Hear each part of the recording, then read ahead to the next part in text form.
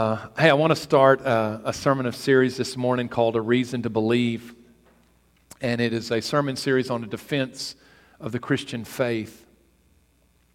Not only will I be doing this for a number of weeks on Sunday morning, but I will also tie in my daily devotionals Monday, Wednesday, Friday at 12:05. I will give little snippets because there is so much material that I want to share more with you. So if you haven't been watching those, you can get some more of this, whether you can watch it live or not, or watch it later in the day. The technical term of these sermons, these are sermons on apologetics. And when we use the word apologetics, we generally mean I'm apologizing for something I've done wrong. But the classical definition of apologetics means a defense, a reasoned, rational defense of something, and in this case, of the Christian faith. Here's the reason why I preach these sermons and why I believe it is so critical. Because we live in a culture that is more and more antagonistic to the Christian faith. Once a culture that was at maybe nominally Christian, maybe supportive of Christianity, maybe there was a time that it became somewhat ambivalent, but I believe there is a tipping point that we are living in which our culture is turning to a worldview that is antagonistic to the Christian faith. And many times in the midst of that antagonism, there are rational, reasonable, reasonable, or scientific roadblocks to say this is why we do not believe that Christianity is true. And I wanted to address that in these series of sermons, and to begin this morning just to lay evidence out for us to come to the place in our lives as Christians that we know that our faith is not simply blind faith, that we just, I believe that in my heart, and so, it doesn't have anything to do with science or reason or rationality or anything. It's just something I believe in my heart. To come to the place where we understand that we really stand on 2 feet in Christianity, and it is in our hearts and it is in our minds. If you think about this, if God is God, as we purport Him to be, and that He has revealed Himself in the Scripture and ultimately in His Son Jesus, and that Jesus literally walked this earth, was actually killed on a Roman cross, was buried, and historically, in reality, was raised from the dead and appeared to the apostles and ascended to the Father, and now reigns. If that is who God is, and that is true, then let me tell you as Christians, we have nothing to fear from science or reason or rationality, because our God is the one who established the world like that. Now, there is a worldview behind much of science today, and we will talk about that in the weeks to come. When Jesus was asked what the greatest commandment was, in Matthew's account, in Matthew 22:37, Jesus said, "This is the greatest commandment, that you shall love the Lord your God with all your heart, with all your soul, and with all your mind." My prayer as your pastor is that our faith, our belief in Jesus would not be something we would just hold in our hearts, but would also be something we would hold in our minds, so that we would stand on 2 feet of our minds and our hearts established in Christ. And I'm afraid many times we stand just with 1 foot with, I believe in Jesus in my heart, and how easy it is to topple someone who stands on 1 foot, but much more difficult to topple someone who stands on 2 feet, that my faith, my trust in Christ is based not only on a heart experience, but also that it is based in reality of rationality and reason. And so in the weeks to come, I will ask you to use your minds. I know that's a lot for your pastor to ask of you. And some of you are going to go, well, no, I don't have to have that.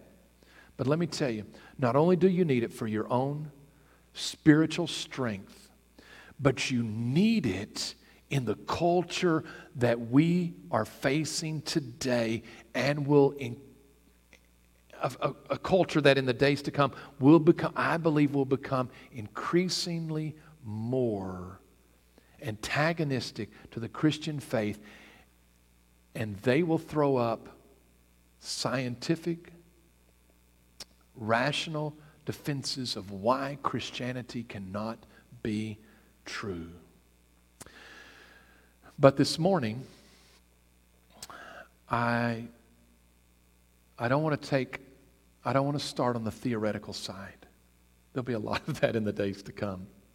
I want to talk on the personal side, because the defense of the gospel is not just a theoretical exercise, but it's personal. It's personal to our lives. It's personal to the lives of those that we encounter on a daily basis. And this morning I want to simply tell the stories of 4 men who came to faith in Christ down the road of reason. And so I'm just going to tell 4 stories this morning.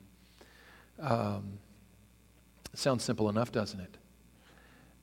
Each of these men are intellects in their own right. The first one is a man that I've always called Augustine, but it is current pronunciation. It's Augustine. Michelle, he becomes such a great man that they begin to name towns after this saint Augustine, okay? In our own area. If you go, well, who is Augustine? Well, they name cities after him. Augustine becomes the dominant thinker, theologian, and writer for over 1,000 years in church history. His words, his theology dominates. Augustine was a great intellect in his own right, but he was not a Christian in his early days. Augustine writes, I don't have a copy of it, but he writes his story of coming to faith in a book called Confessions. My confession is I haven't read it, okay? I haven't read Confessions, okay? But if you're wanting to research that, Augustine's story is contained in Confessions, and it describes his spiritual journey.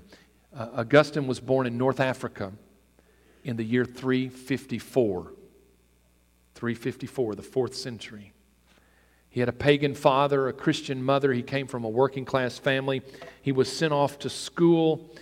It was a classical, secular, pagan education. As a teenager, Augustine falls into sexual promiscuity that would characterize his life for about 15 years. It was an addiction. He even has a child out of wedlock. In the midst of this, he is searching for the meaning of life, what life is really about. He had already dismissed Christianity. In this time frame in his life, as he studies and he searches, and quite honestly, the word he would use is his heart was restless. He was searching. He turned to Greek philosophy. Later he turned to a pagan cult. Eventually ends up in skepticism. Each one of these, in the end, did not satisfy his intellect, and he becomes disillusioned. In the midst of this, in his education, he becomes a professor of rhetoric in Milan, Italy. He's quite accomplished in his own accolades in those days. And he is introduced to another saint who was a saint already at the time, named Ambrose. St. Ambrose, who is the pastor of the church in Milan, who is known for his oratory. And because Augustine is a professor of rhetoric, he is drawn to come and to listen to Ambrose's sermons and to hear his oratory. And in the midst of those years, he is drawn to Christianity. And he talks with several men and goes through the rational understanding of what Christianity is all about. And there is a step in Augustine's life in which he first makes, and don't be offended by this term, he makes an intellectual conversion. After his searching for a worldview, a philosophical system that he believed was true, he comes to the place first in his mind to say, I believe that Christianity is true, what I would call an intellectual conversion. But in the midst of that, he encounters a holy God who exposes the sin in his life. And even though in his own physical strength he has pursued spiritual purity, he cannot control himself. And he is convicted of his lust, his ambition, his intellectual pride. Until one day he comes to a place of crying out to God in an outdoor setting, in a garden as he describes it. And as he is pouring out his heart to God, he hears the voice of a little child in an adjacent garden who is singing or chanting a little song that says, pick up and read, pick up and read, pick up and read. 32 years of age, Augustine believes it is a word from God that tells him to pick up the Scripture and to begin to read. And Augustine on that afternoon comes to the book of Romans. And as he reads through Romans, he comes to Romans 13 and 14. And this is what the Scripture says. Let us walk properly as in the day, not in revelry and drunkenness, not in lewdness and lust, not in strife and envy, but put on the Lord Jesus Christ and make no provision for the flesh to fulfill its lust. And as Augustine reads that scripture, God does a work in his heart that he could not do himself. And he makes a choice in the midst of that movement of God. Instead of him trying to fix his life, to lay his life before God and to surrender. Augustine is 32 years of age. And in that experience, he felt his heart flooded with light. And in that moment, he turns from his sin. There is a famous prayer that Augustine writes later. And this is what his prayer said. You have made us for yourself, Lord, and our hearts are restless until they rest in you. Augustine, after years of a mental pursuit, has an intellectual conversion, but at 32 years of age, has a heart conversion in which God comes and takes over his life and does such a work in his life that we name East Texas towns after him. And his theology and writings that came later, the Institutes, dominate church theology in history for over 1,000 years and are still read today. The second man whose story I want to tell in length, and some of these stories will get shorter. and we're going to get more recent. C.S. Lewis. C.S. Lewis, and I don't have a copy of this, and I've only read excerpts of it. C.S. Lewis's book on his conversion experience is called Surprised by Joy. Surprised by Joy. My confession also is that I've only read excerpts of that. Surprised by Joy is C.S. Lewis's story of how he came to faith down a rational road. C.S. Lewis is born in England. He's a proper Brit, Byron, born in 1898 into a nominal Christian family.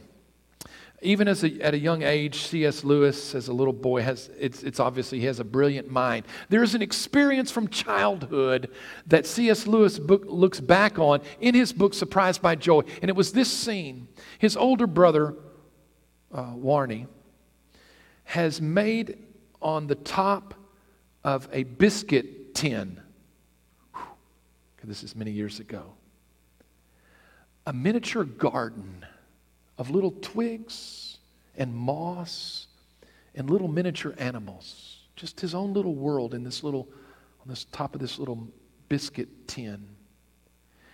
And C.S. Lewis says as a little boy, when his brother showed him that, he said there was something that came into his heart that later he would describe as joy, that he could not explain. Why, when he looked at that little garden, was his heart almost something otherworldly that welled up inside of him? And for just a moment, there was this light of joy that then passed. It was an episode that he goes back to think. C.S. Lewis thinks much deeper than most of us, okay, even as a little boy. But C.S. Lewis's mother dies before his 10th birthday. And he concludes that God could not be real because God would not allow his mother to be taken.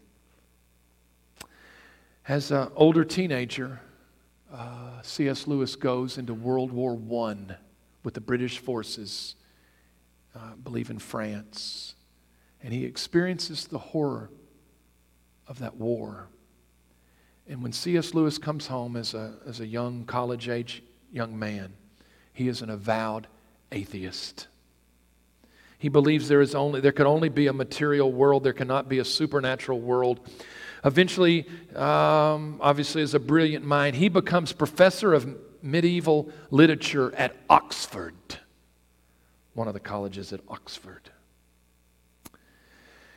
He believes that all religions are based on myths. They are man's inventions. It's true not only for the pagan religions that many of those he would study, but also for Christianity, based on a myth, simply the invention of man's imagination. He is confronted with other Christian professors, some Christian professors and their writings. Not that he's a professor, but one of the Christian men that he reads is G.K. Chesterton in this time in his life. What C.S. Lewis says, in these years, God began to move in on him, and some of it was through the books that he read. But he knew inside of himself that he was holding something at bay. There was something he was resisting. There was this longing inside of him that he could not satisfy. And he knew that there was something, but he also knew there was a resistance in his own heart. He describes at 31 years of age in 1929 of taking a bus ride into town. And he is contemplating, understand, C.S. Lewis thinks a little deeper. His river runs a little deeper than ours, okay? He is contemplating the concept of the absolute in the universe, whether there is an absolute. And he is struggling with these Christian ideas that he's been exposed to by Christian faculty members and also the writings, particularly of Chesterton. And he says as he started that bus ride that day that he believed there was no God, but by the time he got off the bus, he had come to the rational decision to believe that there was a God. He believed in that moment that there was a choice inside of his heart, somehow that he was offered this opportunity to believe that there was something greater than this world, and he felt that there was a resistance, but he took the volitional choice in that bus ride to say, I choose to believe there is something more than the material world. And at the end of the bus ride, C.S. Lewis has moved from being an atheist to a theist, which is simply the belief that there is some kind of God, but it is not a personal God. He struggles with this idea and the ramifications of there being a supreme being who he understands has to be a moral being. And he becomes convicted of his sin, his lust, ambitions, fears, hatreds. For C.S. Lewis, it comes to a head in the fall of 1931. He's 32 years of age. Discussions one night with two professors, one of them being Tolkien, who wrote Lord of the Rings. They are discussing the concept of myths in the ancient mythological stories and religions of the pagans.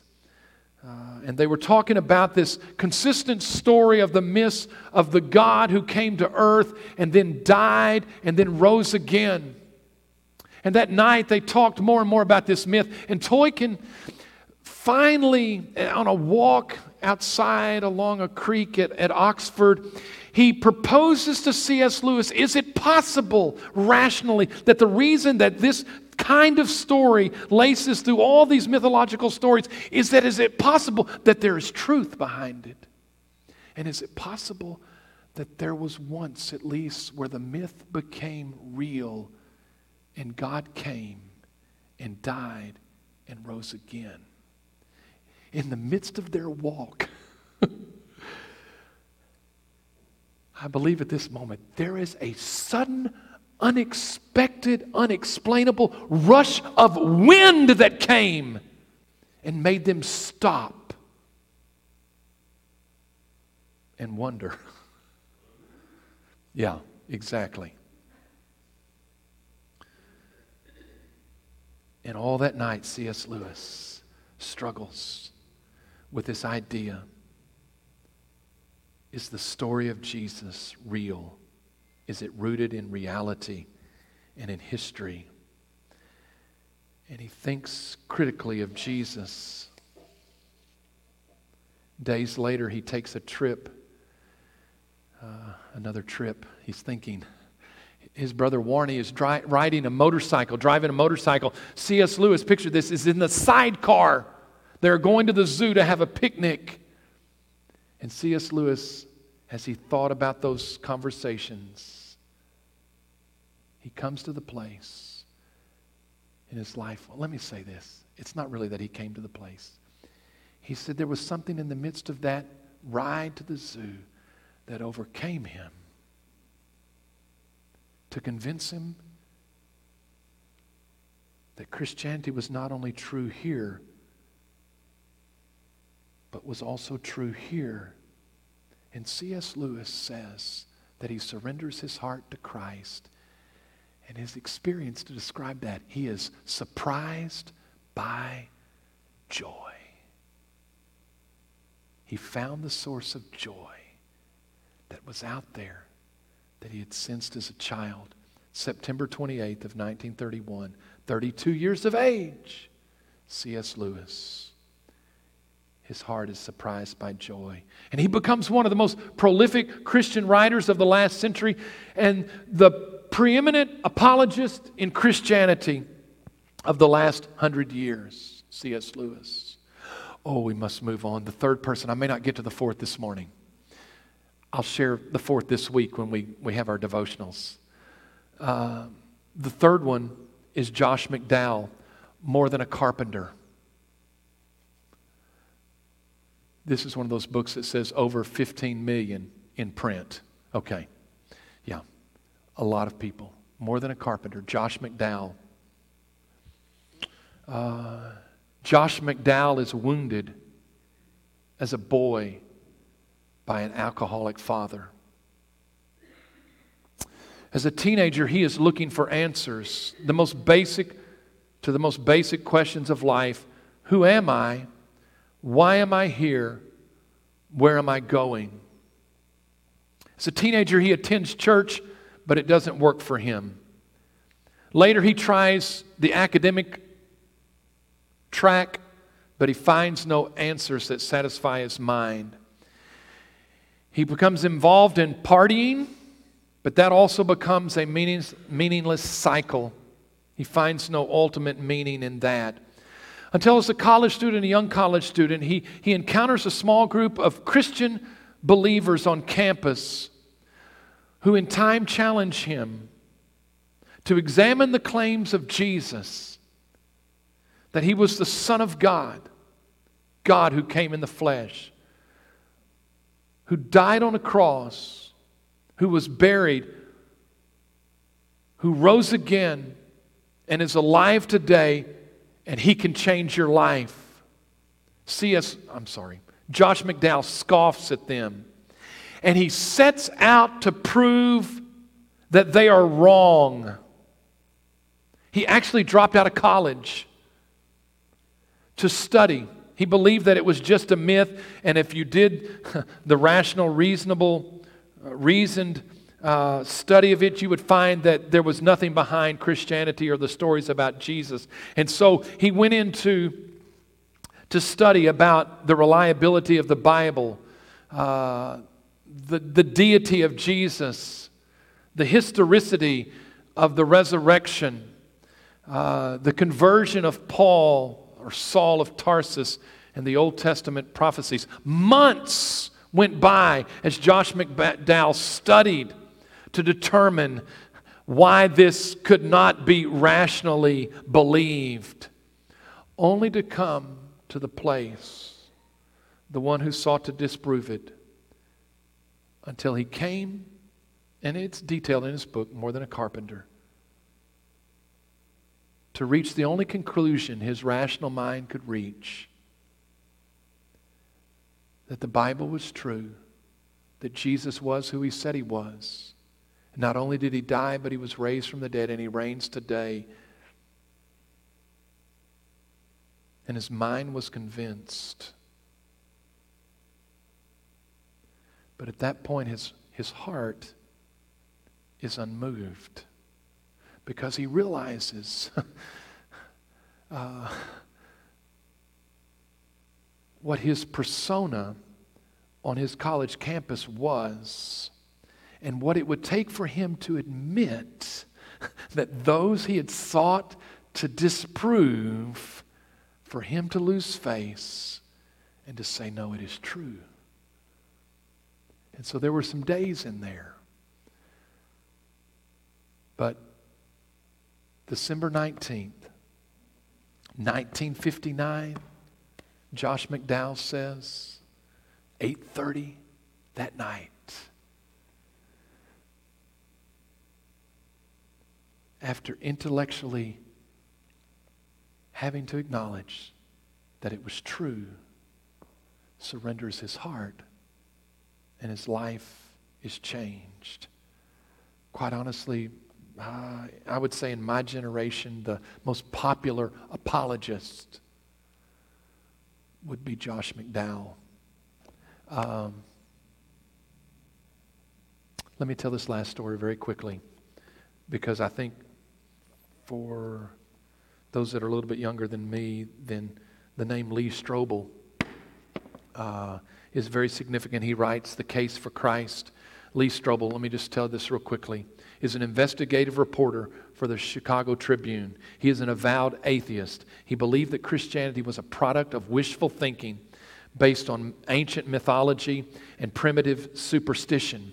His world is rocked in the fall of 1979 when his wife announces to him one night at home that she has become a Christian.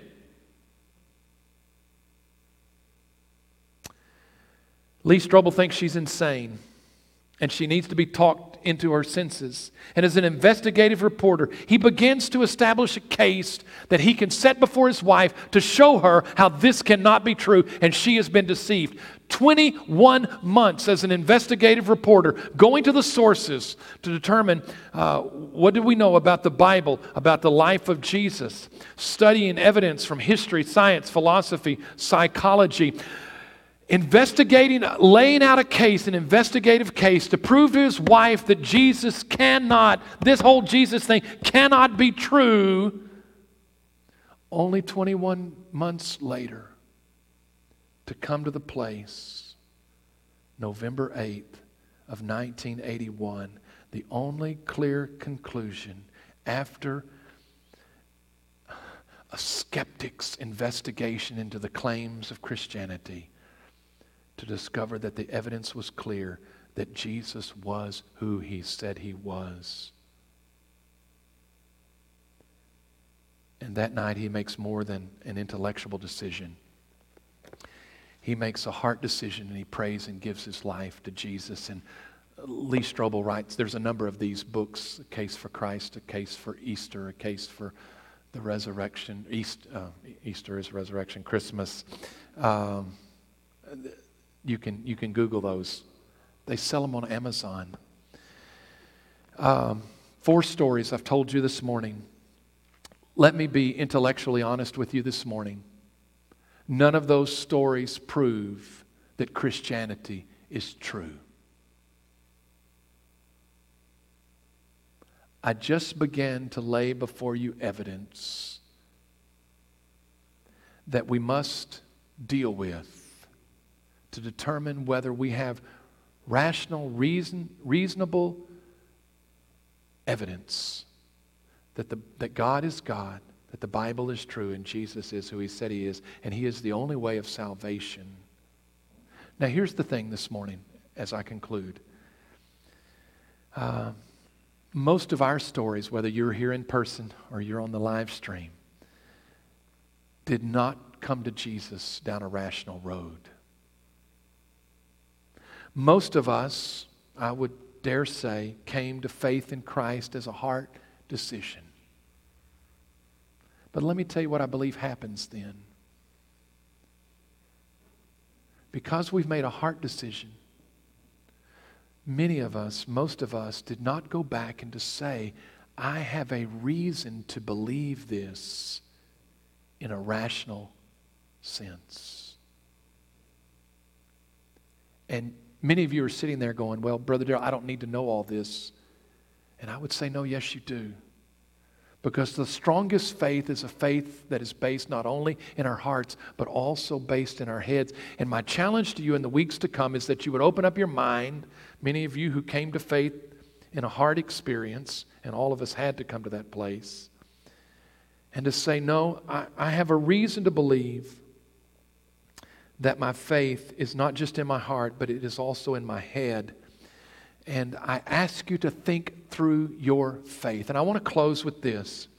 The scripture in 1 Peter chapter 3, verse 15. 1 Peter 3:15. And Peter says, but sanctify the Lord God in your hearts. Amen. And always be ready to give a defense to everyone who asks you for a reason for the hope that is in you with meekness and fear.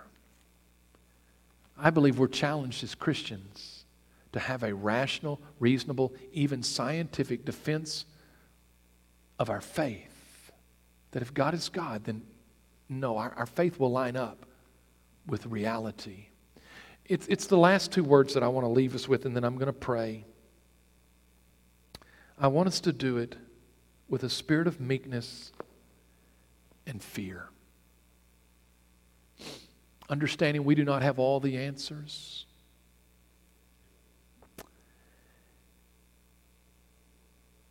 And that we must approach God with a sense of awe.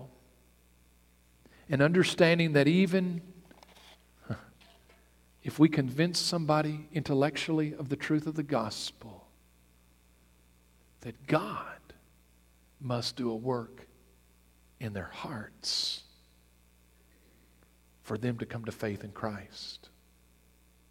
So let me pray this morning. Father, today we thank you for just your reality. And Father, I pray that you would help us to open up our minds and to think about our faith and be convinced of it, Father, that you would give us, you would establish our faith in our hearts and in our heads, Father, in the weeks to come. And you would use us in a world that, Father, needs to hear this, Father, in an effective way, and that you would move on people's hearts, Father. And so we love you. We thank you for loving us, and we pray this in Jesus' name. Amen.